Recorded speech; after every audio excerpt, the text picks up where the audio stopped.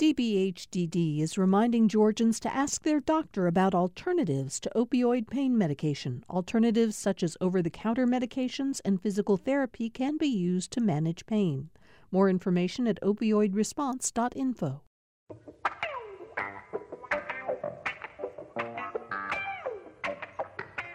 Thank you so much for joining us for another edition of Political Rewind. I'm Bill Nigut. I'm very glad to have you here today. Although we come to you again today, I think with heavy hearts, which are shared by people across Georgia and the United States, as we have once again watched an incident in which a white police officer shot and killed an African-American man, this time in the city of Atlanta. We're going to talk about just what happened, but more important, let me not say more important, because nothing's more important than the death of Rayshard Brooks. But in that context, the larger question, which of course is police violence and the cries for reform of police departments across the country. We've got a very strong panel to talk about that today, starting with Dr. Andra Gillespie. Andra, of course, has been a longtime panelist on this show, and I know one of your favorites. And we always introduce Andra as a professor of political science at Emory University, which is, of course, absolutely correct. But we should add to that the fact that she is the director of the James Weldon Johnson Institute for the Study of Race and Difference at Emory University. And Andra, I think that's especially an important descriptor to use as we begin the conversation today. Thank you for being here. Thank you. We're also joined by Ernie Suggs. Ernie has spent more than 20 years as a reporter at the Atlanta Journal-Constitution. Ernie has focused, among other things, on race relations and culture. And Ernie, you have been particularly involved over the past couple of months in watching the demonstrations that unfolded across Metro Atlanta after the George Floyd shooting in Minneapolis. And so I'm glad to have you here today, Ernie, to get your perspective on what we're seeing now in Atlanta. Ernie, thanks for being here. Thank you very much. It's been a very busy couple of weeks. Yeah, terribly busy. We also have with us Dr. Kofi Smith. Dr. Smith is the CEO of the Atlanta Airlines Terminal Company, which oversees the functioning of some 7.2 million square feet of terminal facilities at Hartsfield-Jackson Atlanta International Airport. He's a graduate of Georgia Tech, played football there, went on and played arena football for a while before stepping into this much larger role as a corporate executive. He's been honored frequently. The Atlanta Business Chronicle chose him as one of the outstanding executives just a couple of years back. He's been a member of Leadership Atlanta, an important organization for cultivating leadership, and Kofi, many other honors that we could talk about. You are not here today in your role as the CEO at AATC. You're here because of a very powerful op-ed piece that you published in the Atlanta Journal-Constitution yesterday. And as soon as I saw it, I had to call you and ask you to come on. So thank you so much for being here. We want to talk about your opinion piece in just a little while. But in the meantime, thank you for being with us. Bill, thank you so much for having me. All right, I want everybody certainly take part in this conversation. But I think, Ernie, I do think we should start. Everybody by now, I think, knows a lot about what happened Friday night around sometime between about 10:45 and midnight in the city of Atlanta. But just to go over it, Ernie, fairly briefly, and then talk about the consequences of it. Rayshard Brooks, 27-year-old African-American, was sleeping in his car in a drive-through lane at Wendy's. The lines backed up. Police were called.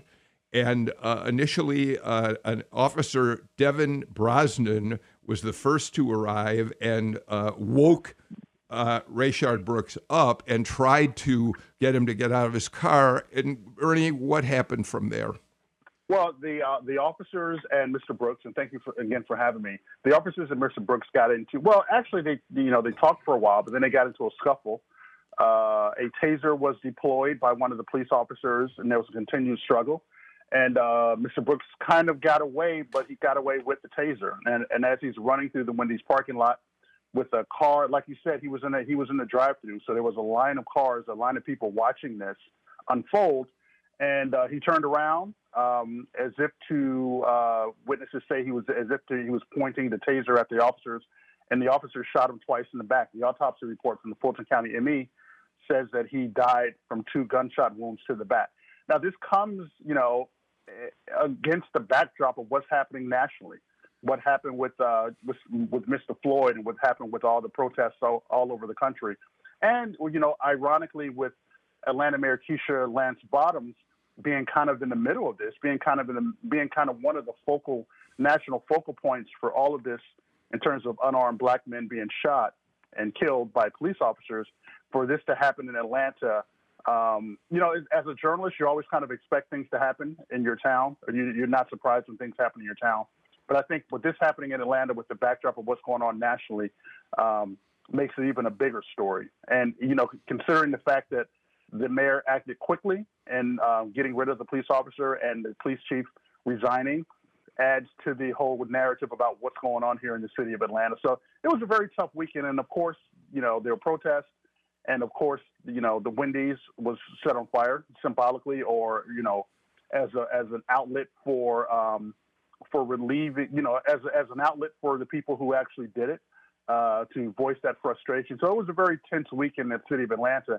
And I fear that these things are going to continue to happen through November, probably through the election. Whenever there's an incident like this, wherever it is in the country, this event is going to continue to happen. Let's just hope it doesn't happen in Atlanta anymore, or anytime soon. Andro, there were several chilling aspects of this in terms of the videos that we've seen since then. One of them was that we know that Rayshard Brooks and the first officer on the scene had about a 27-minute, rather cordial conversation before the incident that led to his shooting. And just to watch at least the excerpts from that video and to understand what was going to happen next makes this so much more chilling, doesn't it? Yeah, it does. In preparation for today's show, I actually spoke with a cousin of mine who's a police officer in Western New York, and to try to get his take on what was going on. And he told me a lot. It was actually a really, really helpful conversation. And so I went to him in part because a few years ago we'd had a conversation about how he'd won a commendation for de-escalating a situation where he was able to, without having to pull out his gun, detain an armed robber who'd kidnapped his grandparents to force them to withdraw money from an ATM. And so I remembered about 4 years ago when we had this conversation, or 3 years ago, that he said other cops would have probably pulled their gun first, but I was able to kind of talk him down and was able to apprehend him without having to go there. And so a couple of the things that I think stood out for this conversation were, one, he said, you lay hands on people as a last resort. And so, this could be a question of basically going from 0 to 100, and you without stopping at any of the intermediary points. The other thing that he pointed out is, in terms of this case, one, there were grounds to arrest Rayshard Brooks for, being drunk behind the wheel of a car. So he wasn't disputing that. But just because you can arrest doesn't mean that you don't have discretion to try to use other means to try to address the situation. And so he said in this situation, had it been him, and he disagreed with some of his colleagues about this, he would have probably tried to get him a ride home, and would have given him the benefit of the doubt for kind of being parked at the time that he found him, so that he wasn't actually operating the vehicle at the time that this happened. And so this was one of those situations where cops weren't using discretion and common sense to try to sort of have a safe outcome for everybody. The other thing that he said was just the length of time was wrong, and that actually probably served to agitate Brooks. So if you've been talking to him for a half an hour before things really start to escalate, he's like, look, this thing should have taken 10 minutes tops, but the only reason it should be longer is if he can't find his driver's license. And so the longer it goes on, the longer Brooks may have thought he was going to get off with a warning. And so then all of a sudden, if you flip the script and you start to arrest him, then that is going to unnecessarily agitate him. And so he said that he usually tries to be really transparent. So if he thinks this is going to end in an arrest, he's going to try to tell you up front, look, this doesn't look good, but I need to kind of like go through all of this process. But he wants to try to foreshadow or give somebody a heads up, yeah, you're probably going to end up locked up behind this. And the fact that he didn't see that in this tape suggests that there were all kinds of things and mistakes that these officers made that led to Rayshard Brooks being dead today. Kofi,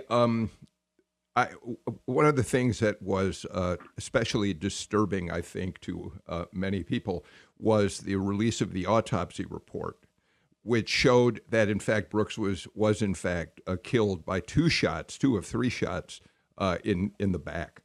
So he was, we do see a video, Kofi, where he does sort of, as he's running away from the two officers, he does turn his body toward them. He appears to be shooting off his taser in a kind of a reckless manner, for sure, but apparently then turned again to run. And it was then that he took two shots in the back, which killed him. And I think anytime we see that a suspect in whatever kind of crime they wanted to charge him with is shot in the back by police, it raises even more questions, Kofi.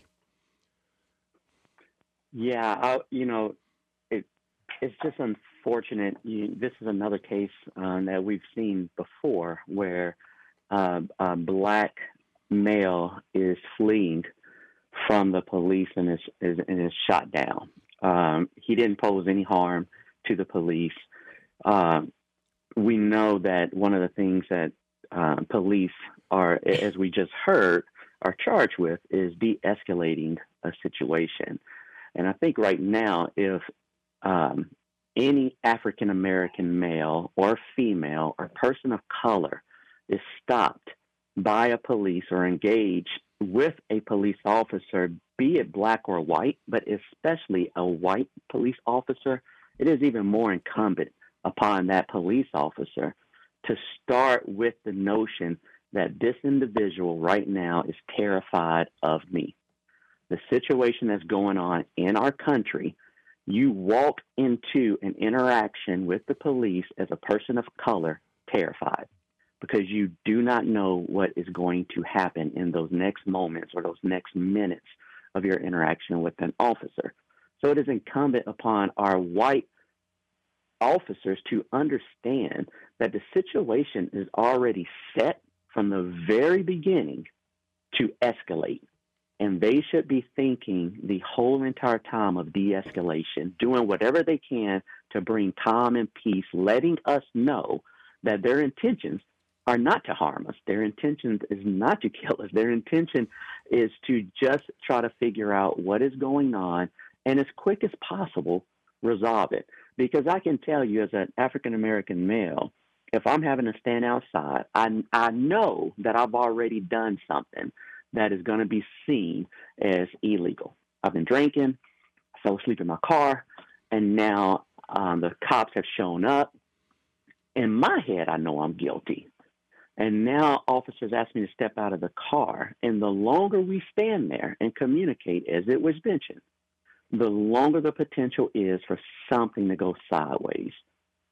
It's just, the atmosphere is already set, charged in Atlanta right now across our nation, and we need for white officers to understand that and approach this situation with an incredible amount of sensitivity.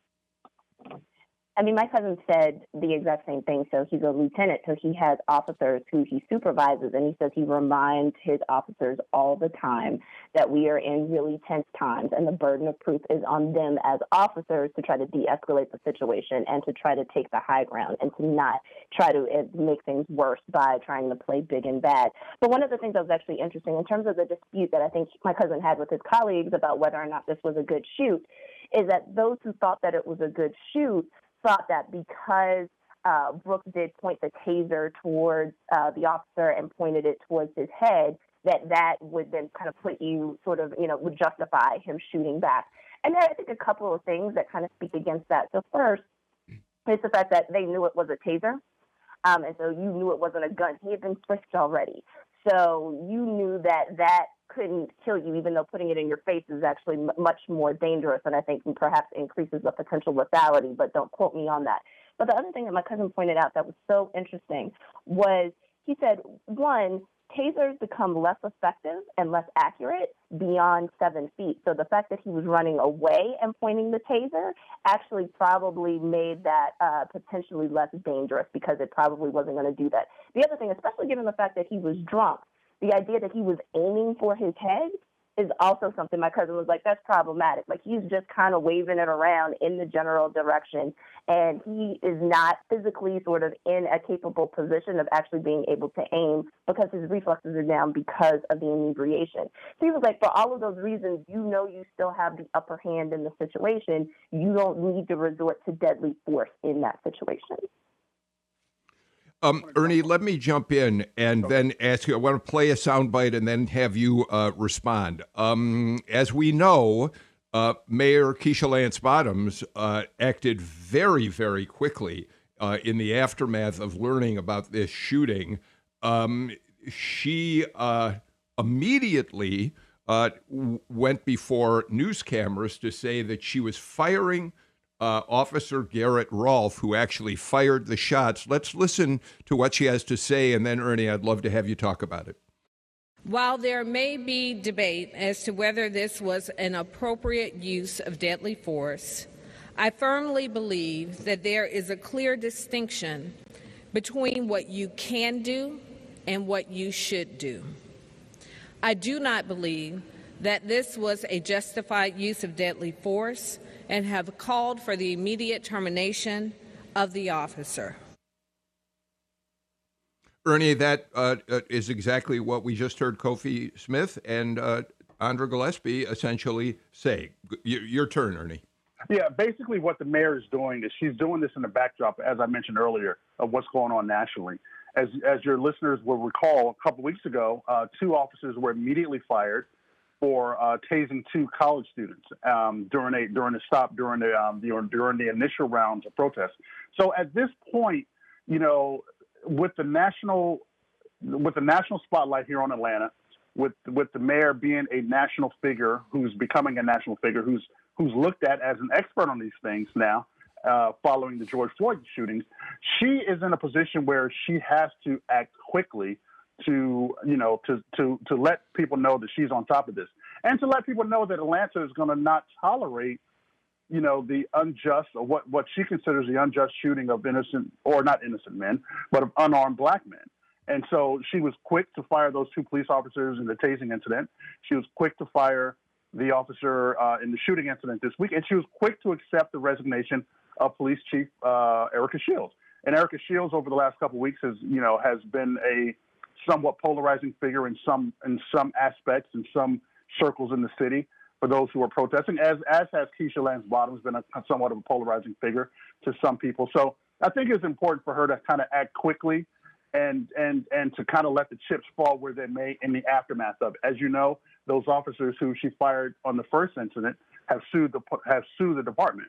And I think that's something that she cares about less, or she's worried about down the road. But as initially, she needs to be very decisive in her decision-making, and firing these officers and accepting the resignation of Chief Shields was her first instinct to do.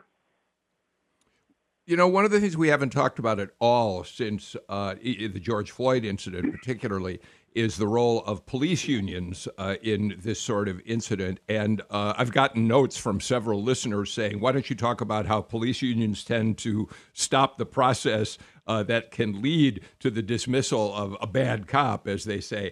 And in fact, the union representative for the Atlanta Police Union, Ken Allen, defended Rolfe over the weekend, saying that he had followed his training to the letter. He said, you don't let a suspect just run away once you've been engaged in a use of force.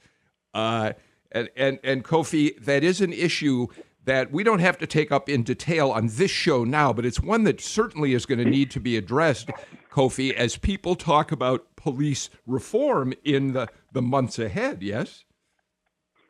Yeah, absolutely. I think the conversation will eventually get to, and it has to get to, the systematic issue and systemic issue that is plaguing our police force as it pertains to their interaction with African Americans and people of color. The unions take a part in that. The whole construct of the police force and where that came from as it relates to recapturing of slaves. I mean, this thing has a long history, and we need to really look at the entire construct of the police force and take it apart and put it back together in order to get to a system that is truly meant to protect and to serve the public, meaning all of us, no matter what your color, no matter what your race, ethnicity is. So I think unions are going to play a huge role in that conversation, for sure, but the overall construct needs to be broken apart and put back together. But if I could be just very quick at this, in terms of, the use of deadly force, particularly against Mr. Brooks, he was talking to the police officers for a half hour. So they knew who he was. They have his information. They had his car. So, if they had let Mr. Brooks go, he would be in jail right now because they would have known who he is and they would have been able to find him. So the fact that they're shooting a man in the back who's running away becomes a difficult argument to justify, considering all the information that you had, as well as having his property in your possession. So, that's kind of going to be a very difficult kind of bridge for them to cross in terms of justifying what happened. Andra, let me...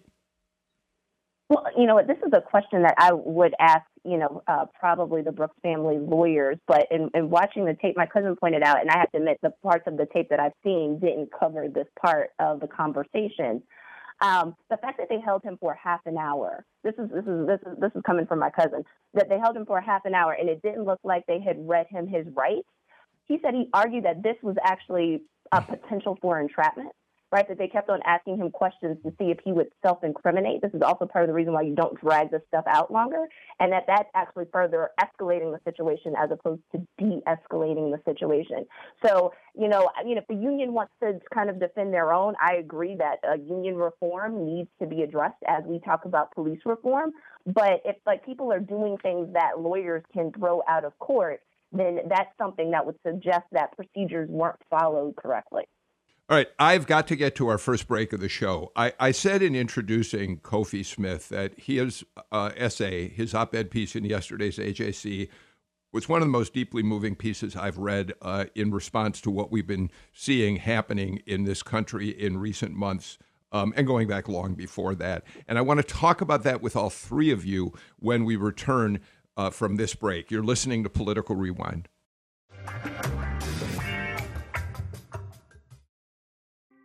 Thanks for listening to Political Rewind. If you like this show, you'll also like Georgia Today. It's a daily podcast from GPB News, bringing you compelling stories and in-depth reporting that you won't hear anywhere else. Join me, Peter Biello, for this quick and convenient way to get the best of GPB News' extensive coverage of the topics that matter to you, delivered directly to your device every weekday afternoon.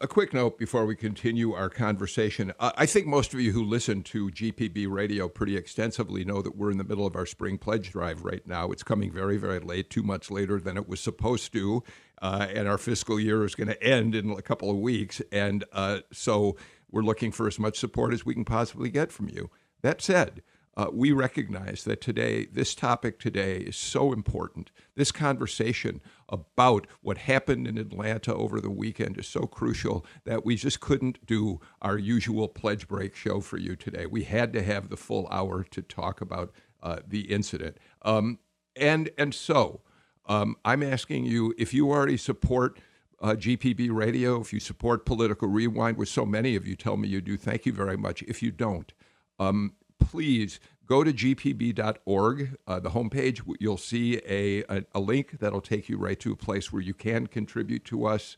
We really do need your support. And also, I think I'd like you to help us just as a way of saying thanks to the management team at GPB, which recognizes how important this conversation is today. And they told me, please take the whole hour. We won't interrupt your show. So that's all I'll say about this today.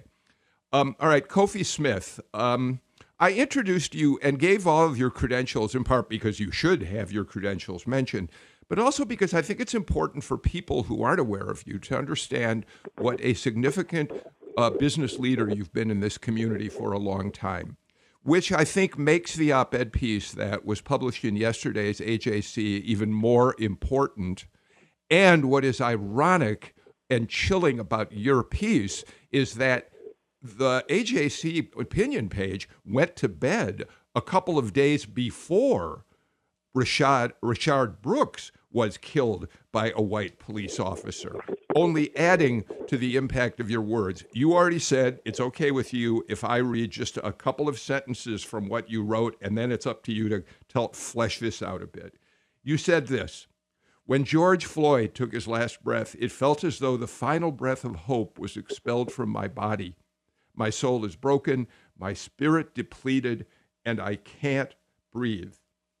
For years, I have been suffocating under the crushing weight of white people's complicity while desperately gasping for air every time white people allow other white people to take the life of someone whose skin is the same color as mine and my 3 sons. The only persons who can help me breathe again are those whose skin is different than mine. So white people, give me back my breath and provide me some hope. I need you. Kofi Smith, talk about that, and talk about, to the extent that it took it, some of the courage. You know there are people out there who are going to push back on this. Yeah, Bill, thank you. Thank you. Thank you again for having me, and thank you for calling me on yesterday. And I'll tell you, on the 25th of May, when George Floyd lost his life and you had Amy Cooper call the police on Christian Cooper, on that Monday, it was a short week, of course, because of Memorial Day, but on that Monday, Tuesday, Wednesday, Thursday, Friday, I was impacted. Just as many blacks were, but I wasn't affected, and I didn't understand why I wasn't affected until that Friday, May 29th. I left the airport. I came home from the office. I went for a 2-mile run, and when I came back to my home, everything just hit me, and I fell into the darkest place, the lowest place that I've been for 44 years of living, as it pertained to me being an African-American male, well-educated, successful, and blessed, but yet I did not know where I fit into this country as a man with that profile. And on that day, the 29th, I just lost all hope. I lost all hope. And I'm an optimistic person. It is by virtue of my position and title as president and CEO, I am endowed to always be the force that is looking for a way out and to be positive for my organization and those that God has placed up under my leadership. But on that day, I lost all hope, and I didn't understand it. I couldn't process it. I didn't understand I honestly didn't understand all the feelings and emotions that I was having. So on that next day, Saturday, I just started writing, and I started writing one to just really get out of me and try to understand what was happening on the inside of me and to put it on paper. That's the reason I started writing, because I was just trying to find my way out of this black hole. It took me a week to pour all these feelings out on paper, and then once I finally got it on paper, I decided to publish it on LinkedIn. And when I published it on LinkedIn, that was really step 2 for me to lift this burden, this heavy burden that had been placed on me, to get it off of me. And what I mean by that is, as soon as I pushed publish, now all of my words, all of my feelings were on paper, but it was not just for me to see, it was for the world to see. And at that moment, I felt like I've spoken, and that was the burden that was heavy on me. Now, I could tell you the reason why I said I was impacted on the 25th and up to the 29th, but truly affected, is because from the 25th to the 29th, and I just realized this last week on why I had entered this dark place, is because everything that had happened to George Floyd, that was not a surprise, and that's not foreign. As African Americans, we've seen that time and time again of an unarmed African American life being taken by a police officer. We've seen that. The difference is that between that Monday and that Friday, no one within my circle of friends, white specifically, called to reach out to me and to check on me. That was okay, because I understand that white people are having a very hard time understanding what to say and not wanting to say the wrong thing, and are challenged with their own emotions around what they witnessed. So that was okay. But coupled with that is that all the white people that I was interacting with on a day-to-day basis in the office or via video conference calls, no one asked or acknowledged what happened. No one asked, how are you doing? How are you coping? Are you okay? No one acknowledged what happened. And whites were treating the situation as business as usual. And I know that wasn't their intention, but the fact that I went a whole entire week without anyone acknowledging that I, as an African-American male, just witnessed another unarmed African-American male lose his life to the hands of those that should be protecting us. No one acknowledged it. That's what happened. In hindsight, that's the reason why I now believe I fell into this deep place of hurt and pain. So to your reading of my article, that's suffocating under the crushing weight of whites' complicity. Me watching all of those whites that had the power, that had the influence, that had the privilege to interact and engage and change what is happening, but yet continue to stay silent, continue to sit on the sideline. I was at a place where I no longer had any hope. I could not breathe anymore, and all hope was left. So that's that kind of brings us to where we are today. Thank you for your candor. Ernie, here, I thought about you when I read Kofi Smith's piece, and I'll tell you why. Because a couple of weeks ago, in the aftermath of the George Floyd killing, when Atlanta erupted with protests and some destruction of property isolated compared to the many peaceful demonstrators, you wrote a piece about the so-called Atlanta Way, the city that is essentially too busy to hate, where blacks and whites have always worked together, have found ways, because business is what matters most here. And here's Kofi Smith, Ernie, a man who's had enormous success in the business world, who is part of the Leadership Atlanta class of a few years ago, an organization which is dedicated to trying to resolve racial disparities, figure out how blacks and whites can be leaders together. And so I thought about you and the piece you wrote on the Atlanta Way, and I'm wondering how you reflect upon that, having read Kofi Smith's op-ed, and what you think about how we're going to move forward. I want your opinion, and then I need to get Andre in here too. Well, that story about the Atlanta Way talked about how Atlanta has always traditionally considered itself too busy to hate, and considered itself a city in which black and white leaders can sit down and discuss things without the problems that happened in the 1950s in places like Little Rock and Birmingham. But what Dr. Smith also talks about is what overrides all of that is just that generational trauma that African Americans and particularly black men have always seen and exists in all of us. Watching that video of Mr. Floyd getting stopped, and then subsequently how it escalates and he dies. That's something that Dr. Smith and I look at, and we see ourselves in that position. A couple weeks ago, someone asked me had I watched the Ahmaud Arbery shooting, and I had refused to watch it because I did not want to get wrapped up in that trauma. But at the same time, when the George Floyd tapes came out, I couldn't help but watch it. I watched another one yesterday. I'm pretty sure it's been out, but I watched another one yesterday where two people are on the sidelines, where a black man is on the sidelines continuously saying that you are killing this man. You are killing that man. He cannot breathe. And this is probably the 8-minute version of this, but watching this and listening to that man tell this police officer who is sitting there so passively, and I say passively because he has no expression on his face, just has his knee on this man's neck, killing him was such a stark indication of what we have been going through, what Dr. Smith and I have been going through, him for 44 years, me for 50 years, and for this generation for 401 years. So the Atlanta way that we talk about is always superseded by how we feel about race and how this trauma, when Dr. Smith says that none of his white friends reached out to him to see how he's feeling, because this is something that everyone doesn't necessarily see that's happening within us. They don't see how this is affecting us, how it's impacting us. It's just another day, another man who, and you've seen it all, he should not have struggled.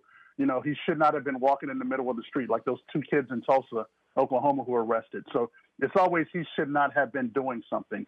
And when this happens enough, you see the results of it. And I would just say, please don't leave women out in this as well. Like Breonna Taylor's gender didn't save her. Sandra Bland's gender didn't save her. And I remember distinctly after Sandra Bland died, sort of very early in that next school year, my headlight went out in my car, and I knew I was driving a relative around, and I remember dropping her off, and I knew I had to go back to work. There was an Emory event that night. And, I don't live that far from Emory. And I was like, I have about 90 minutes. I think I'm going directly to my mechanic to get this thing fixed because I can't chance getting pulled over, for a missing headlight, and have something go left, immediately. So these are things, the other thing that I will say, and so my dad already knows what I gave him for Father's Day. My father has walked outside wearing a bandana for a mask with COVID, and I was like, yeah, that's not good for a black man. So I actually made him masks that I think look more mask-like, because I'm just like, the fact that he is almost 70 does not mean that he will not be subjected to racial violence. We have seen people over 50 die at the hands of police, get harassed because of their race. So the idea that you are threatening no matter how old you are, you can be as young as Tamir Rice, or you could be as old as Christian Cooper. These are things that we think about at a daily basis, and people are tired of having to think about these things. And that is why you see the outcry. And I think particularly for young people, they have spent most of their cognizant life aware of Black people who have died at the hands of police or vigilantes who are walking free today.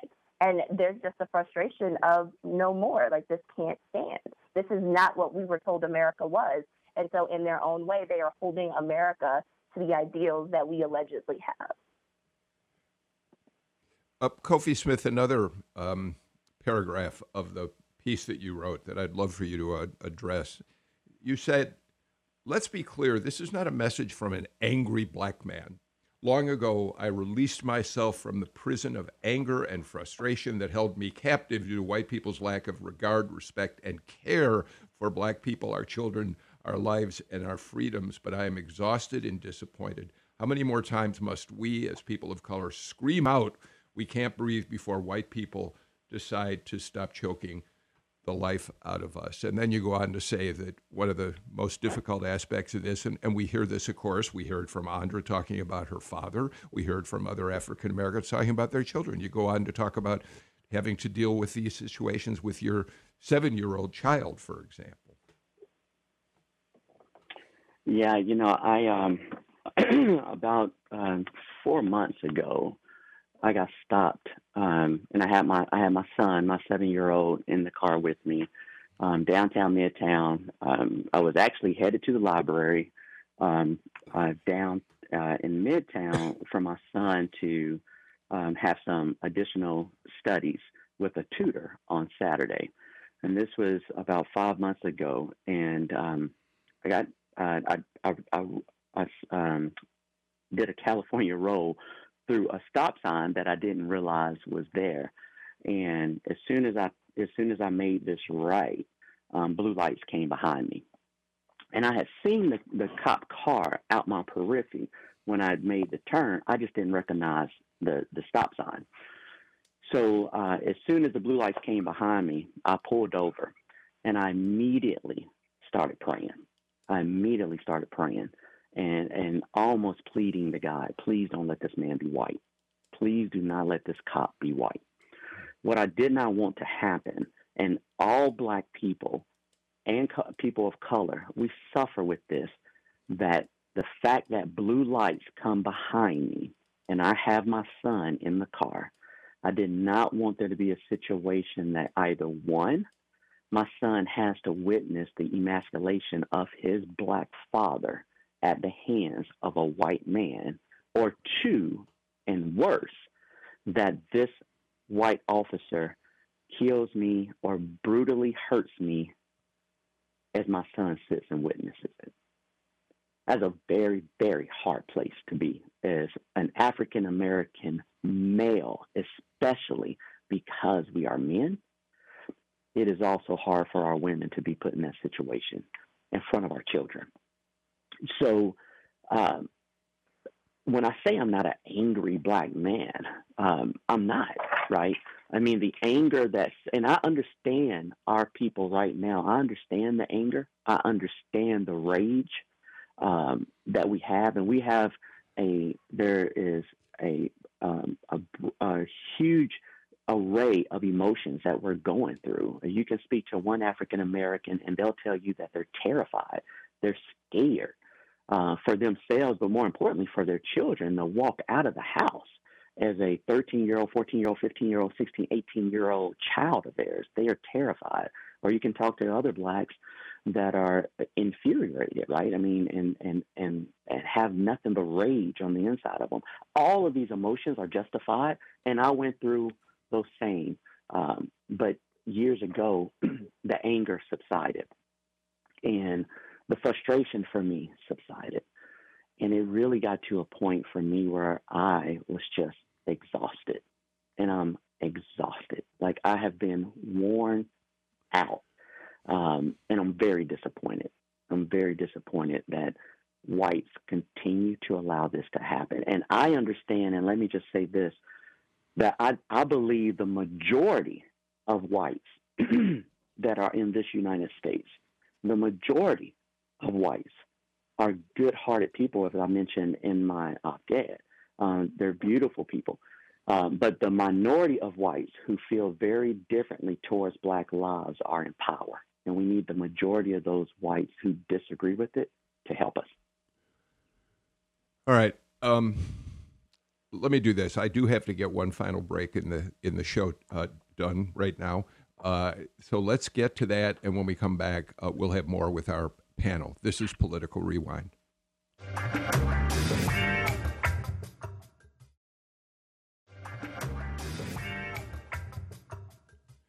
The AJC's Ernie Suggs, Dr. Andra Gillespie, and Dr. Kofi Smith join me for Political Rewind today. So, Kofi Smith, let me start with you, and then everybody jump in, please.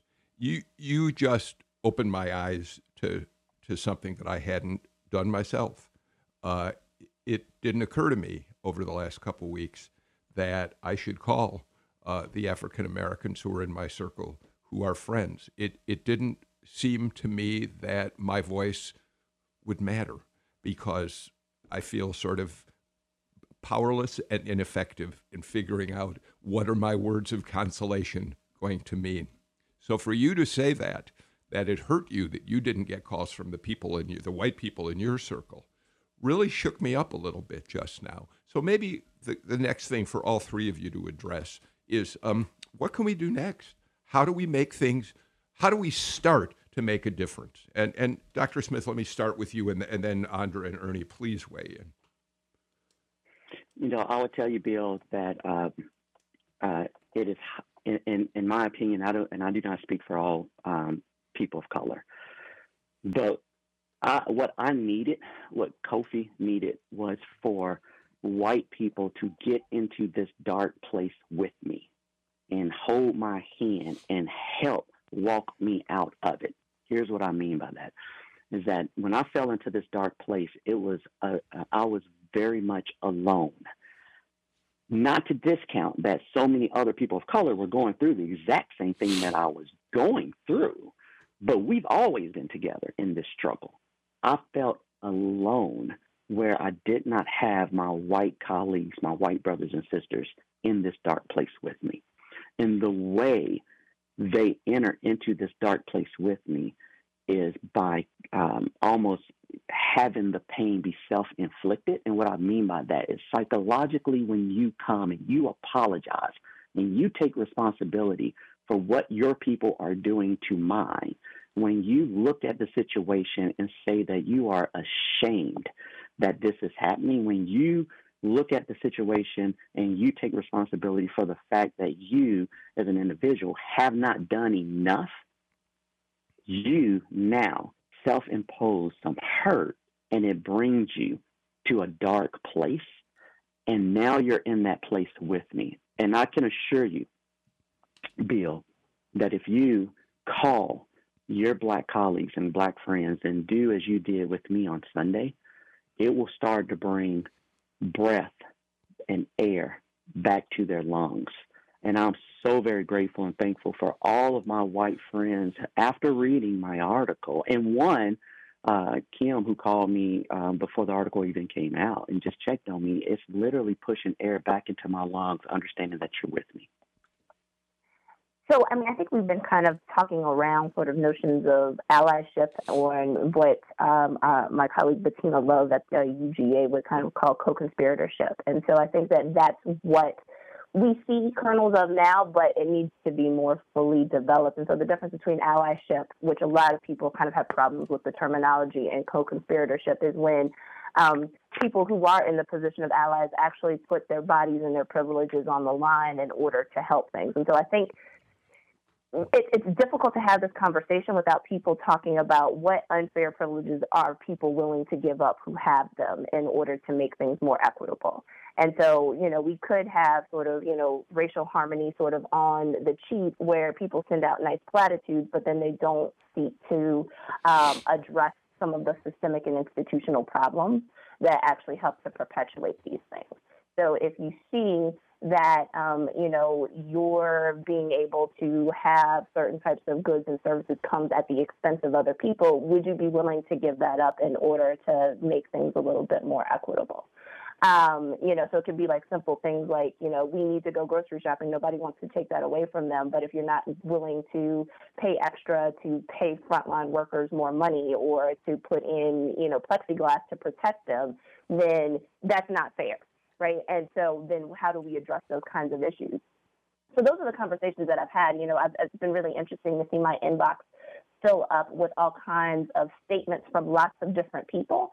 And some of them I welcome, and then some of them I roll my eyes at, because I'm like, well, you're not going to change the culture of your organization. And if you're not changing the culture of your organization, I actually really wish you keep your mouth shut about Black Lives Matter, because you have nothing to say.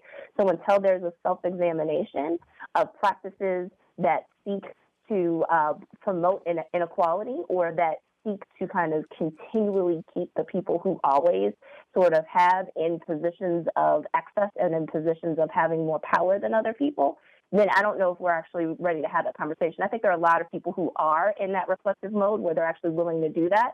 But, I would rather people deal with the microaggressions in their spaces than necessarily put up, sort of like the Black banner on Instagram. That would be more meaningful to me than just kind of saying words and putting pictures out. I kind of agree with Andrea. I'm not looking for people to call me or to let me know how, or to see how I'm feeling. And I think that probably, and Bill, you probably understand this a little bit as a journalist. We don't, we kind of see these things, although it kind of affects us personally and affects our people personally. We kind of see these things as kind of stories, and we're kind of separated from that. So, with what happened to George Floyd and what happened to Mr. Brooks, in a way, and it's kind of a bad way, I kind of see that as kind of separate. Although it's part of me, it's also kind of separate. So I'm not expecting people to call me and say, hey, I really feel bad about what's going on with the world, because as a journalist, I'm covering this kind of stuff, and it's kind of, you're going from one thing to the other. So, but like Andrea said, I think it's more important to see what people are doing systemically to address this as a whole, holistically, instead of addressing me. So my concern mainly is just how we address this overall and how these kind of things stop happening instead of having to address me personally. All right. We are virtually out of time for today's show. But I want to just very quickly give each of you like 20 seconds if I can. And let me start with you, Andra. We've got to have a bigger conversation about police reform and about this whole notion of defunding the police. But that's a scary thought to some people, this notion of defunding. Now, we can't get into a big conversation about it, but just give us a quick reflection on whether you think that conversation can actually go anywhere, given how frightened some people are of this notion of defunding police. Well, I would encourage people to understand that defund the police is a misnomer, and that it has a range of policy proposals. The more viable ones are about taking money away from public safety and diverting it to social services so that police officers aren't playing social worker, drug counselor, other kinds of things. And so most people on the defund spectrum, there are some people who do want to abolish the police. They're not actually trying to get rid of the police. And even those who want to start over again don't want to be anarchists, and they do want some form of public safety. They just want to reimagine it. And I'll be very quick on this. We are like... Oh, well, defund the police, I think that the whole marketing behind it was wrong. I think the whole defund has let people think that this is something different. So I think it can work. But I think it needs to be a different approach as to what it means. All right. I got to stop you, Ernie Suggs, Dr. Andra Gillespie, and Kofi Smith. Thank you. Kofi Smith, we're going to post a link to your op-ed piece. I think everybody who listens to this show ought to read what you have to say. And I'm very grateful to you for being willing to be so candid with us. And thank you all for a show that certainly meant a lot to me, and I hope to all our listeners as well. We're out of time for today's Political Rewind. Of course, we're back tomorrow with another show. Thank you all so much for listening. I'm Bill Nigut. Take care, and please stay healthy.